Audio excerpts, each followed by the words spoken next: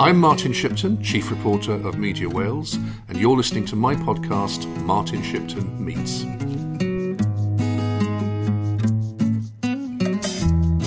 It's Martin Shipton, and today I'm with Alan Davis, who is the Labour Assembly Member for Blaenau Gwent. Alan, you're a Tredegar boy, aren't you? Yes, I was born in Tredegar. I was born in St James's Hospital in February 1964 in the middle of a blizzard. My mother and father both born in Tredegar. My paternal grandmother moved down from Aberystwyth, or the Aberystwyth area, at the turn of the 20th century. My great-grandfather had work in and around Tredegar, so the family moved down when she was an infant, essentially. So the family are pretty well rooted in the town, still live there, and I grew up there. I started school in Glanhowie Infants, Dukestone Juniors, and then Tredegar Comprehensive, before disappearing off to Aberystwyth University. And were your family Welsh speakers? No. It's interesting, actually, because the death of the Welsh language in my family reflected the death of the Welsh language in large parts of the Eastern Valleys. As a family, when they came down from Aberystwyth, they were entirely Welsh-speaking. I remember my grandmother talking about being unable to speak English as a small child. And then, because she was obviously compelled to speak English at school, it was a time of Welsh Not and the rest of it, turn of the century, she brought up my father to speak English. And she always told me towards the end of her life that it was the greatest regret she had looking back. And my father, if you'd met him, he would have read the Bible in Welsh to you, and you would have assumed that he was a first language Welsh speaker, because he could read the Bible and he could sing hymns in Welsh, but he couldn't understand a word of the language. So the language, if you like, died. It was like a fault running through the family in the end of the 1920s, 1930s. Although I do remember in the 70s visiting aged relatives, being forced to sit on the floor and eat tongue, I remember, which I hated, listening to people speaking in Welsh. And I just remember a babble above me, and it didn't pay any attention to me at all. But then, of course, my daughter and my son now speak Welsh fluently. My daughter's first language is Welsh. So, the story of the Davises, if you like, through the 20th century into the 21st century, I hope is a story of a language, a wider story about the language as well, where you've got death and rebirth. And certainly learning Welsh, I learnt Welsh in Aberystwyth as a student. I didn't speak a word of Welsh when I went to college, is something which has certainly enriched me and enriched my life. It's something which I'm constantly grateful for having the opportunity to have done so. And it's something which I hope will continue to enrich my children's life. You went to study politics. Did you come from a political family? Oh, you come from a political family in the sense that we're talking about politics. I assumed that Niram Bevan was still alive when I was a child because his name came up in almost every conversation. He obviously lived opposite us when he was alive in Charles Street, literally in Charles Street in Tredegar. My father remembered him, my mother remembered him, my older grandparents, aunties all knew him, knew the family. I think Bevan's family went to Carmel Chapel, which is behind our chapel, Ebenezer, so they would know each other and talk to each other, and they'd speak on the way home, walking home from chapel. So there was that folk history, if you like. There was that sort of history of political knowledge and political identity, and a sense of what was right and wrong. I spent a lot of time with my grandmother as a small child, and she was very, very clear that it was us on the left who were right and those on the right who were wrong. I remember her being absolutely vicious about Winston Churchill, for example. Views I wouldn't necessarily subscribe to today, as it happens, but certainly growing up, it was a political environment. Because in the 1970s, I remember running around the schoolyard literally shouting Heath out in junior school. And then there was the Collier strikes, of course, in the early 70s. And I remember, my birthday's in February, so we literally did have a birthday party by candlelight. And there would be a sense of working with the miners, and that they were part of our community. And it was that sense of a community that was united in all sorts of different ways. And of course, my family did rely on the Tredegar Medical Aid Society. They were treated by the Medical Aid Society before the National Health Service was established, And I remember going to the Medical Aid Society's surgeries as a child when they were being converted to the National Health Service, of course. So there was that sense of a place, but there was also a sense of Tredegar's place in the world, ironically. I remember Phil Williams wrote in A Voice from the Valleys that everybody he knew who came from Tredegar was a finely honed PR person for the town, and he described as Queen of the Valleys. And my memory is that coming from Tredegar, I was always told that you've got to be very proud because you're from Tredegar. Tredegar is the place where lots of things happened and continue to happen. And so there was a sense of a pride of a community and a sense of place for a community, a place both in Wales, Welsh history, but also wider UK history. So you went to Aberystwyth to study politics. Was it always going to be politics? Was it No. I started off doing geology and mathematics and geography. I was taught by John Marrick in my first meeting with him as an 18-year-old. He taught me maths in my first year, and I enjoyed the course, but it was very difficult and very different to what I'd imagined from school. I spent some time considering whether I wanted to be a geologist and whether I wanted to spend my whole time doing geology. I enjoyed it. I enjoy looking at different things today, but it wasn't what I wanted. It wasn't for me. So I changed halfway through my course. I did politics. I moved across to politics, which I enjoyed. What I enjoyed wasn't so much the UK and Welsh politics, actually. I enjoyed doing the international, the comparative studies. I enjoyed the history of the American presidency, for example, comparative communist states we did at the time. I think there were 3 Soviet leaders when I was doing my degree course, which led to some confusion at the time. And I remember writing a dissertation in the mid-80s on the influence of Islam on Soviet foreign policy and the growth of Islam as a political force in Central Asia. Now, neither I nor my lecturers, I suspect, had any idea of what was to follow. But it was something that stayed with me, of course, the understanding of the place of Islam, the place of religion as well in the Soviet Union at the time. I visited the Soviet Union. I saw the red flag flying above the Kremlin and spent a lot of time trying to understand some of the history of that. So was it at Aberystwyth that you got involved with Plaid Cymru? Yeah. Sometimes when I listen to people talking about the 1980s, there's this sort of almost romantic view of the miners' strike and other disputes and of society changing at the time. But isn't my memory at all. My memory is that the 1980s were a terrifying, frightening, dark period of time, possibly not as dark as we're seeing today. But I listened to people speaking political verve at the time I felt was led by Daf Felys Thomas, Gwynalf Williams, people like this, who were able to speak with a fantastic coherence about a radical politics. I remember going to London to campaign against the abolition of GLC, and I remember listening to Ken Livingstone speak in Victoria Gardens and places, and joining marches there. And I thought it was a fantastic verve and voice at the time, which was led by people, as I like Davell and others. And I felt that at the time there was this radicalism that we needed to change society, the liberation campaigns that were getting off the ground at the time as well. And I was never one which sought to break the links, if you like, with wider UK politics. I was a member of the NUS NEC, and I joined in with demonstrations, I say, in London and the rest of it. So I never wanted to turn my back on those things. I never agreed with Plaid Cymru that we shouldn't stand in NUS elections. I felt it was absolutely essential to do that. But I felt at the time that Plaid Cymru were a radical option, which was speaking to me of the sort of alternative that we needed to Thatcher, which wasn't simply electoral politics, but politics which was about changing society and not just winning an election.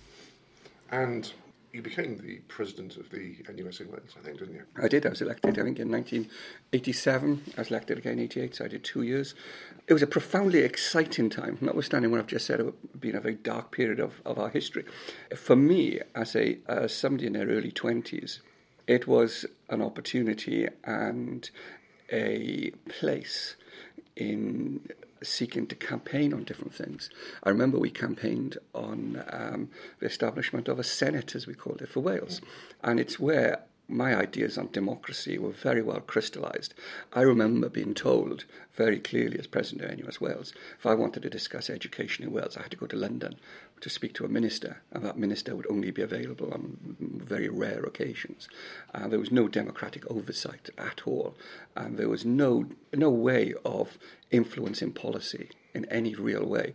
And that experience taught me the democratic settlement that we need in the United Kingdom is one which enables us in Wales to take decisions in an open and transparent way, and where those decisions are made in Wales for Wales. And it's something which I hold to today. You know, I made speeches across the way in the Senedd about Home Rule. Which I think is a good way of expressing the sort of place where I hope Wales will reach. You know, Kay Hardy, of course, was elected on a Home Rule manifesto back at the turn of the 20th century, and it's been a part of Labour tradition throughout this century. It's ebbed and flowed, I think it's probably fair to say, during that time, and it probably hasn't been at the top of that agenda for the whole of that time. It's been a part of the history, and I hope that as we move forward today now in 2019, that a sense of a place of a parliament for Wales within the wider UK democracy is a place that we'll be able to reach. You stood, didn't you, on a couple of occasions to be a Plaid Cymru MP, looking to be a Plaid Cymru MP. Obviously, at that time, you had ambitions to be one of the leadership contenders, I imagine, in Plaid. What went wrong? It never really occurred. That never really occurred to me. And when you were a Plaid candidate in those days, you never really expected to win, frankly. So it wasn't a part of a dedicated, thought-out political career, I have to say. But what went wrong? I presume you mean why did I leave? Yeah, because for some people in Plaid now, you're regarded as some kind of traitor, aren't you? Only by very young people. The people I actually knew at the time, I get on with quite well, actually. But the people who weren't around at the time don't remember me, of course, do have different views. And, of course, they don't know me either, of course. But what went wrong?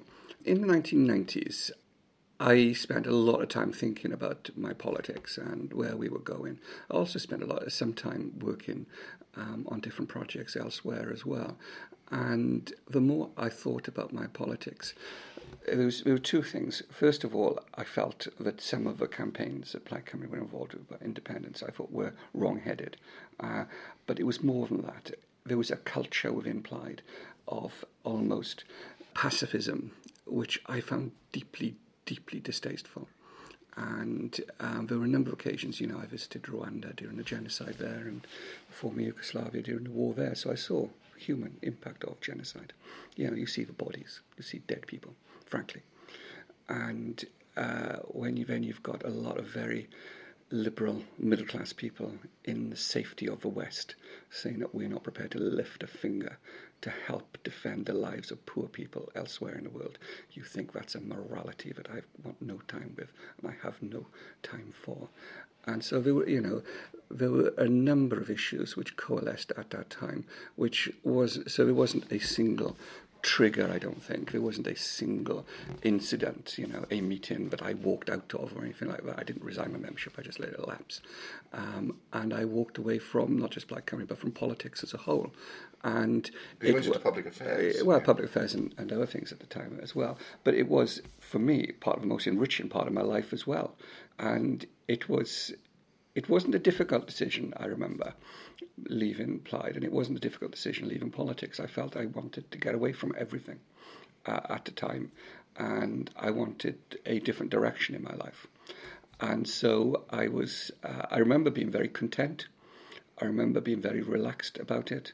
I remember thinking, that's it, I'm not going to worry about politics. I voted, obviously, but I didn't play an active role. And, you know, given my background, you know, the Labour Party were always there. I was never one of these people who sat around in corners, you know, trying to sort of compete with each other about how much they hated the Labour Party. That was never my politics, you know. When I was in NUS, I was involved in Labour Party groups and Labour Party organisations. I was involved in Labour campaigns as a member of Plaid Cymru. So I was never one of those people who never wanted anything to do with Labour.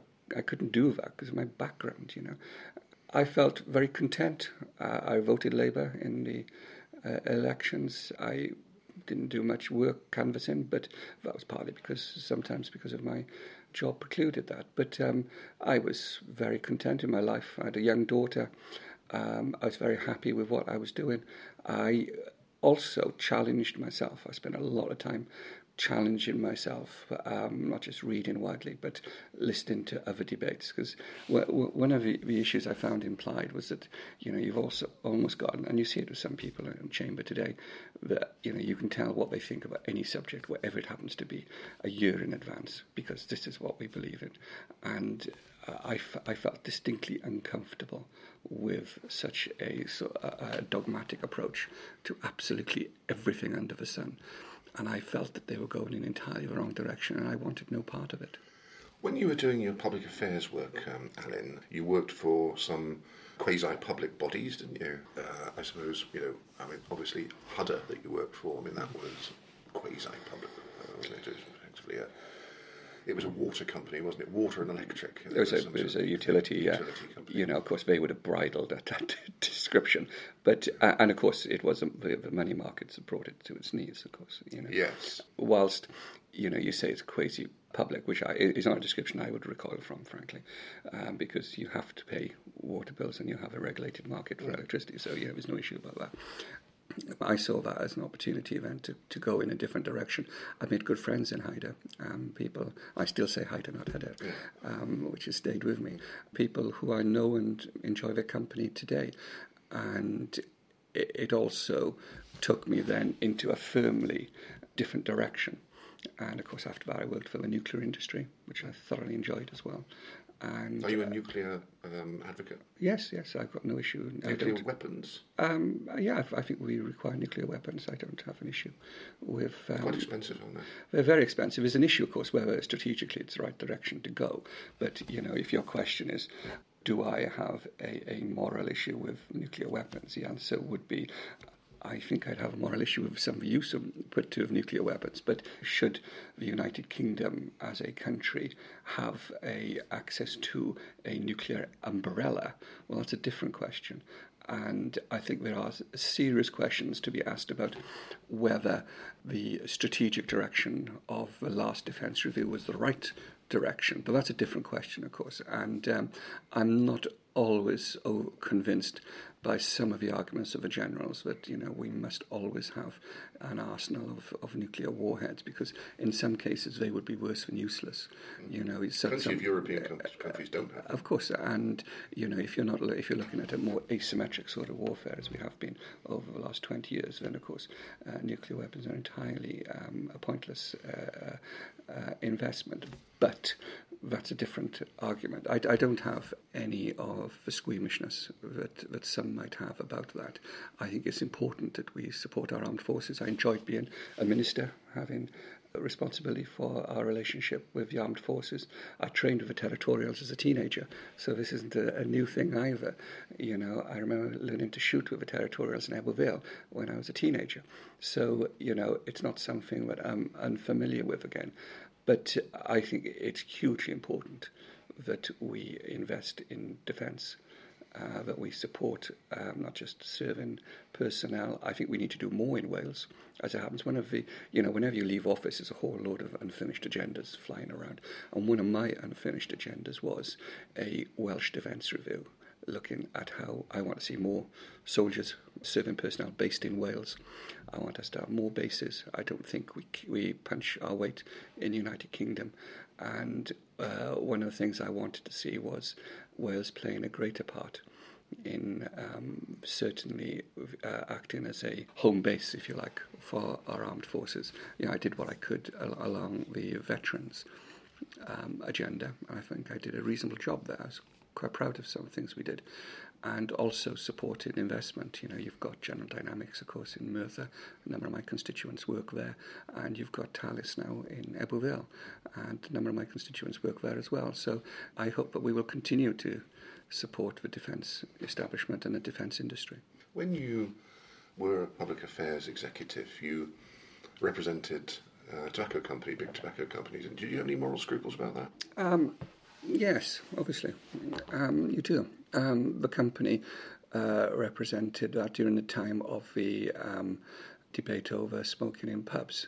I was never convinced about the legislation. I am now. I think this legislation's worked, and to visit different countries now, I see tobacco smoke around me. I move away from it. I hate it. And I'm one of these people who was a lazy smoker who's now completely given up as a consequence of that ban. So I think it's one of the policy initiatives that I'm very pleased now to support. And it's one of the areas where I take decisions at different times. But, as I said, I was unconvinced of it at the time, but within 6 months, I felt it had settled down, and I felt that it had made a significant impact on the health and well-being of people in Wales. And, when we were debating these matters in committee before the last election, I was very taken with Mark Drakeford, who's the health minister's arguments over applying the same legislation to vaping. And if there were to be a vote on it today, I would certainly extend the legislation to vaping. And particularly now, some of the evidence came out in the last 2 weeks from the United States on that. I think it's an area where we need to look with a far greater focus. If you ask me, have I changed my view on lots of things, since representing Blaenau Gwent, for example, since 2011, I think the importance of public health is one area where I have. When I stood in 2011, I focused on jobs, and ran a very traditional Labour campaign, if you like, in the valleys. But, as I campaign today and represent the community today, I spent far, far more time on public health. And I think it's one of those growing emergencies in our communities. Initially, for 4 years, you represented Mid and West Wales. Yes. Didn't you? What was it that prompted you to go into elected politics under a Labour banner at that time? Well, I stood before, of course, as a Labour candidate, but in Ceredigion. What prompted me at that time? I felt I was ready to go back into politics. I felt I had something to contribute. I felt that the National Assembly had been established. I was quite critical of it at the time. I felt it needed far greater powers than were available to it. And I felt that I could make a contribution. What was happening in Blaenau Gwent was happening with Peter Lowe and the rest of it. I felt that the independents who took control let down the people in Blaenau Gwent, quite frankly. There were a lot of promises made which weren't delivered by the independents. I was elected in Mid and West Wales on the regional list 2007, and I enjoyed it. I felt hankering towards Blaenau Gwent. I felt that Blaenau Gwent was being incredibly badly represented at the time. I remember looking across to the seat occupied by a member for Blaenau Gwent, and it was empty nearly all of the time. When committees weren't being sat on, there was no attempt to work with the government to deliver things for Blaenau Gwent. And my father was very ill at the time, and he subsequently died a decade ago. And so, although I was representing Mid and West Wales, I was actually spending a lot of my time back home in Tredegar. And I remember talking to people around the town and thinking, I want to come home, I want to do this. And I remember talking to Chris Roberts, who was the General Secretary of the Welsh Labour at the time, and talking to people here in the National Assembly. And they were all uniformly advising me not to do it. It's madness, was the view that was taken everywhere, and I suspect by yourself as well. And I decided to do it. And it was a 5,000 majority, of course, we were standing against. And we won. And it was probably one of the most satisfying things in my life. Then, as a representative for Blaenau Gwent, you came to the fore advocating for not just Blaenau Gwent in a sense, but for the valleys as well. I mean, you're very conscious, aren't you, of the need to have revitalisation from an economic point of view of the valleys. Yes, absolutely. Look, we see the valleys as being our valley or our community, our town, our village, wherever it happens to be, and we see our valley, and we see the boundaries of local government or political boundaries of constituencies. But the reality is that the Valley's economy can only function as a whole. And, if something is successful in Merthyr, then that's going to help Blaenau Gwent. And, at the time, of course, we were campaigning for the dueling of the 465, the Hudson Valleys Road, and campaigning for investment. The college in Ebbw Vale now was a consequence of some of those campaigns. So we did spend a lot of time campaigning for the investment in that economic infrastructure. But of course, what we didn't know, and what's happened since, of course, is austerity, the financial crash, and the rest of it. And so these have probably been the most difficult days to represent a Valley's seat in recent decades. And people, quite rightly, and I spoke to people this last weekend about what they feel about politics, and they feel that I've failed. There's a sense there that Alan Davies has failed, but that politics has failed, that this place, the National Assembly, has failed, and there's a sense of real frustration that they want so much more for their community. It goes back to that pride I spoke about at the beginning, and there's a sense of frustration that we need more than this, and I share that frustration. And it makes my blood boil then to see naked racists essentially in the Brexit Party and UKIP before them taking advantage of that, the easy, lazy promises. You put a cross in a box and do you know what? Everything will change. Well, of course, we all know that put a cross in a box is the beginning and not the end of a process. And if economic development was that easy, then it would have been done years ago. It's not as if you've got bad people trying to do bad things.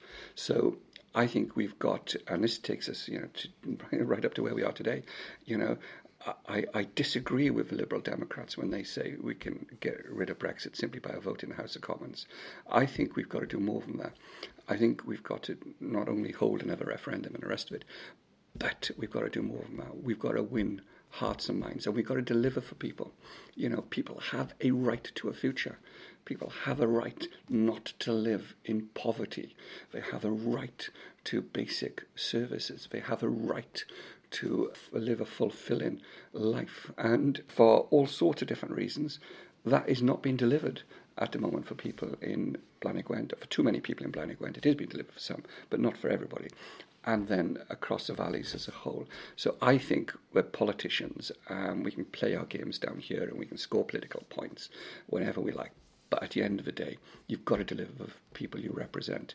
And a lot of people in Blaenau Gwent voted for Brexit as I'm not saying as a protest, but because they do not believe that either this place or Westminster or the local council are delivering for them. And that is something that we can't ignore. But that's linked really, isn't it, ultimately to austerity politics? Yes, it is. And breaking free from austerity politics is a major challenge, isn't it? Yes. I mean, first of all, you need to have a change of government at Westminster in order to achieve that. But you do. And you need more than that, don't you? Because if you look at the history of the last, say, 10 or 12 years across the West, you've seen Trump being elected in the United States, blue-collar voters, very similar to the voters in Blaenau Gwent. The Front National doesn't succeed in the leafy suburbs of Paris, but in former coal mining parts of Picardy and southern France and places. We've seen Alternative for Deutschland winning the same votes in Germany, and various different parties, Five Star and the rest of it, winning those same votes in Italy. The centre-left across Europe and across the West has largely failed to articulate a response to austerity. I was never a great fan of Gordon Brown, although I saw something on social media last night, him responding to the news that David Cameron lost his son, Ivan, which has been in the news at the moment. And I thought it was a magnificent gesture in the House of Commons where he spoke about the loss of his own daughter. And I thought and I yearned for that approach to politics, where we have our differences, but we can see the human nature, the human being that stands or sits opposite us, and I yearn for that. But Gordon Brown, as Prime Minister, responded, and you remember the Gleneagles G20 meeting, in a way which I think it's no exaggeration to say that he saved the Western economies. In those meetings, and with that force of argument and force of intellect. And where has that gone? where has that gone? Where has that ability to articulate a centre-left alternative to austerity gone? We haven't just lost it in the United Kingdom and in Wales, but we've lost it across the West. And I think you're right. You've certainly got to win a Westminster election. I think there are things we can do here, quite bluntly. I think we've got powers over taxation here we can use, which will certainly have an impact for my son's education, for example. And I think there are things that we can do in Wales. I think sometimes when I hear ministers, and you might have heard me say this, constantly saying there's nothing we can do, then you're reminded of John Major, aren't you? You're in office but not in power. And people want ministers to be in power as well as in office. It's not enough to sit in the back of a ministerial car. You have to be able to do things. And so I think Welsh Labour does have a responsibility as well. Jeremy Corbyn is the leader of the Labour Party, and he would see himself, and his immediate supporters would see him as a major opponent of austerity politics. And you're not a great fan of his, are you? No, I don't. I don't see him as a future prime minister. It's as simple as that, really. I don't see him as somebody who has the ability to do what I've suggested needs doing. To be able to articulate an alternative to austerity. And I was very impressed with Tony Blair. I'm one of these people who still think that Tony Blair did a fantastic job in government. People will point out errors and mistakes. Well, when a day of judgment arrives, let the innocent go first. I won't be at the first of Accio. But he did address child poverty in Blaenau Gwent. Child poverty fell in Blaenau Gwent during Blair's time in office. And I can take you to 1,000 people who said that things like tax credits made a huge difference to them and their families, and the way in which we invested in the National Health Service.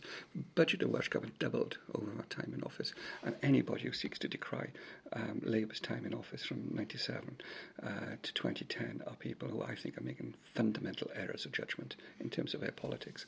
I felt that Gordon, for all his different attributes, with great respect, was not able to win a mandate. I supported David Miliband in subsequent elections, and I supported other candidates since then. But I felt that we needed a candidate who could both have the intellectual grasp of the issues facing us, who understood the future of the United Kingdom as an evolving multinational state, and somebody who could have that international reach as well. And for the best will in the world, it's no secret. I don't think that Jeremy Corbyn has those things. And, I think in that sense, I see it in Blaenau Gwent.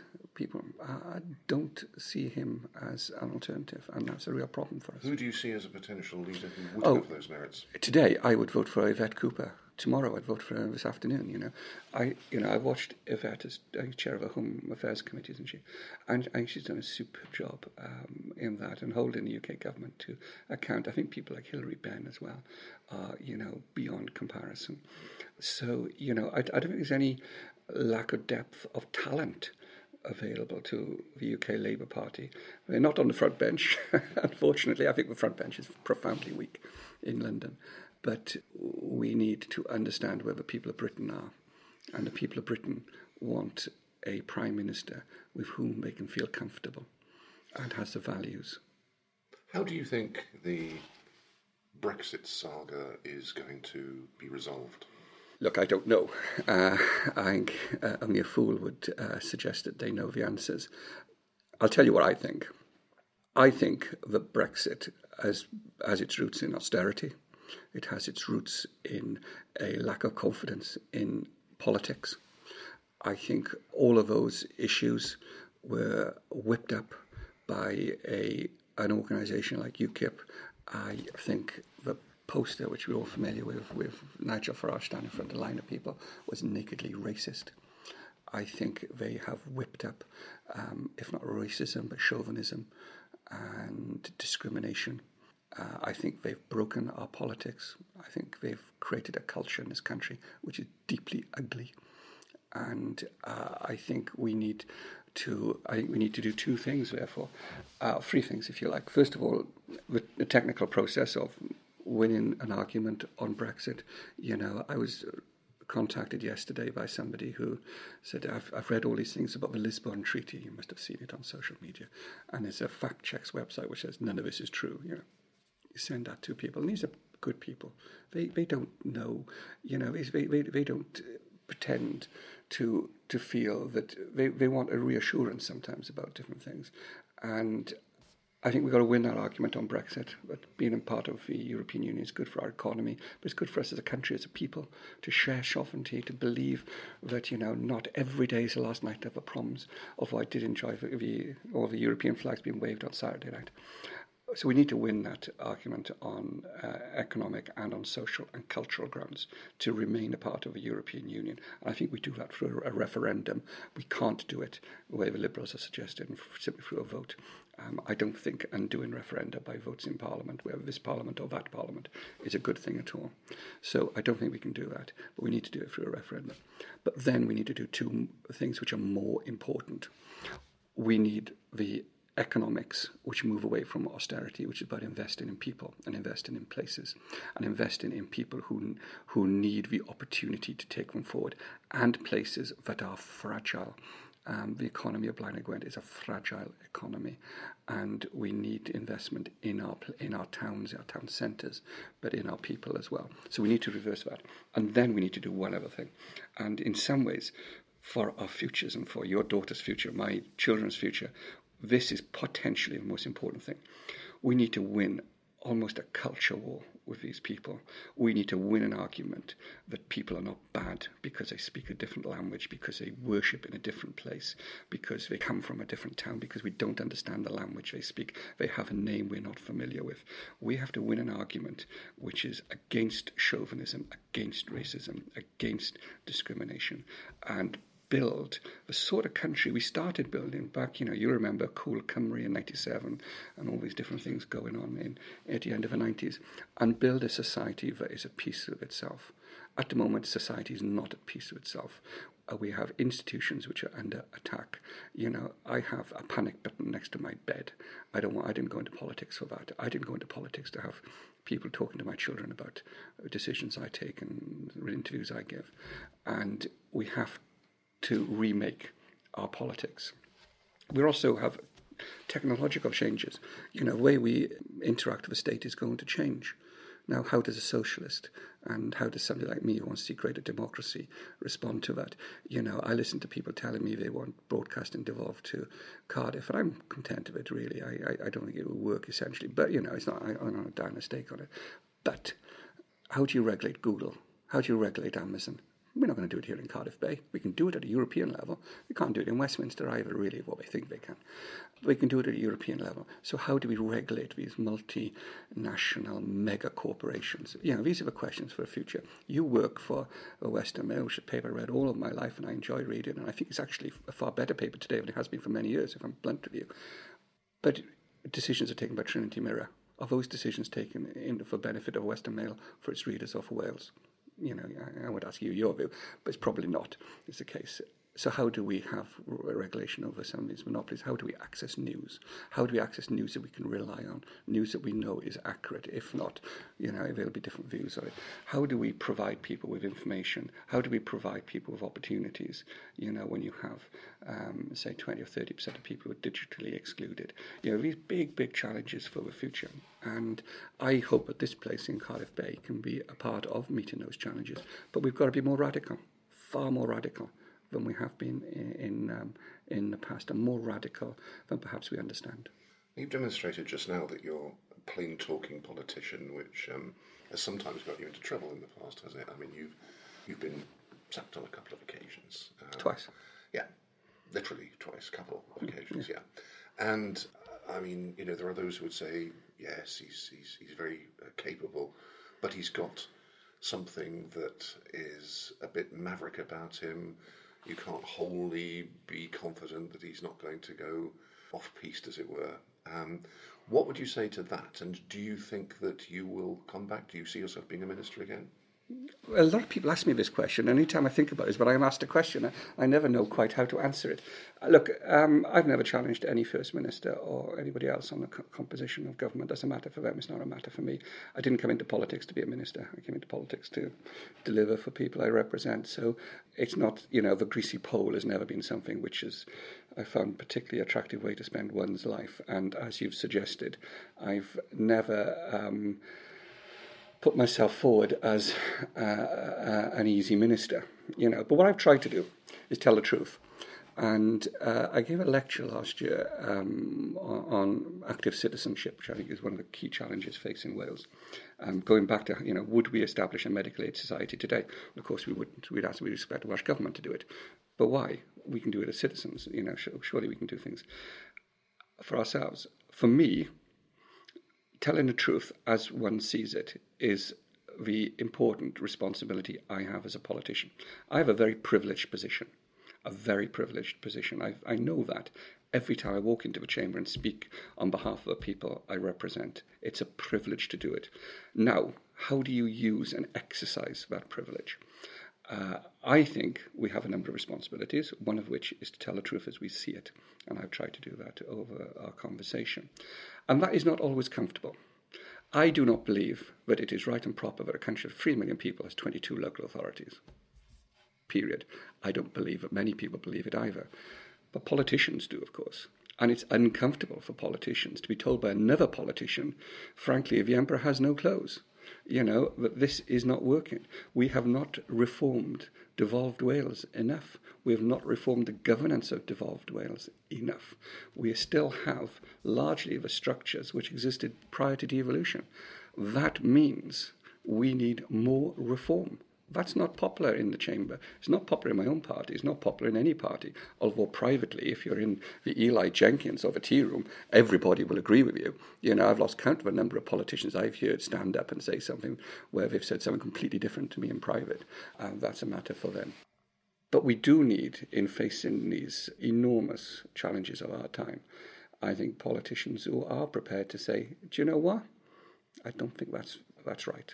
And politicians who do. And I'm comfortable in that role. I'm comfortable campaigning for the people I represent. I'm comfortable saying things which I know are sometimes unpopular, and I think we do need to do that, because otherwise, if you create this consensus in the middle, then nothing ever changes, does it? Nothing ever changes, because you're afraid to offend people. And I recoil sometimes. You've described it as controversial. I know Wikipedia has. And I recoil from that because that implies a superficiality, and that to be controversial is the purpose, and it isn't, of course. To be right is the purpose. To contribute is the purpose. To say what you think matters is the purpose. To change the terms of a debate is the purpose. I've enjoyed being in government. Don't get me wrong. I thoroughly enjoyed my time in government. I enjoyed reforming the Common Agricultural Policy. I enjoyed the reforms I pushed through on some of the way we did our environment policy. I still don't think we do enough on renewables. I think we've got a huge agenda on climate change, which we're not addressing with sufficient vigour. And I'd like to contribute more towards that as well. And, I see myself as very much a policy-driven politician, an objectives-driven politician. I'm not one who simply corrects the grammar in ministerial letters. I really don't give a damn about that sometimes. But I do engage in political debate. And, one thing, I was chatting to a farmer over the summer, and he said, you came to every meeting we wanted.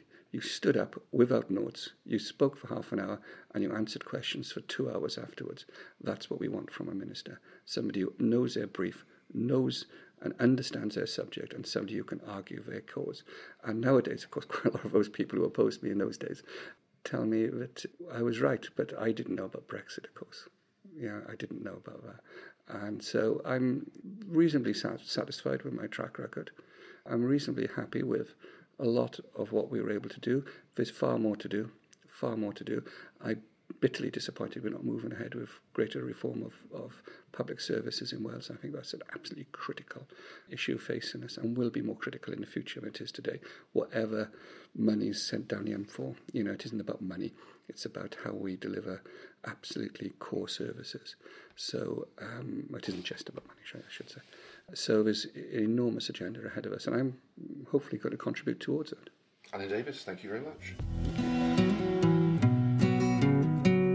Thanks for listening to my podcast, Martin Shipton Meets. We'll be back for more next week.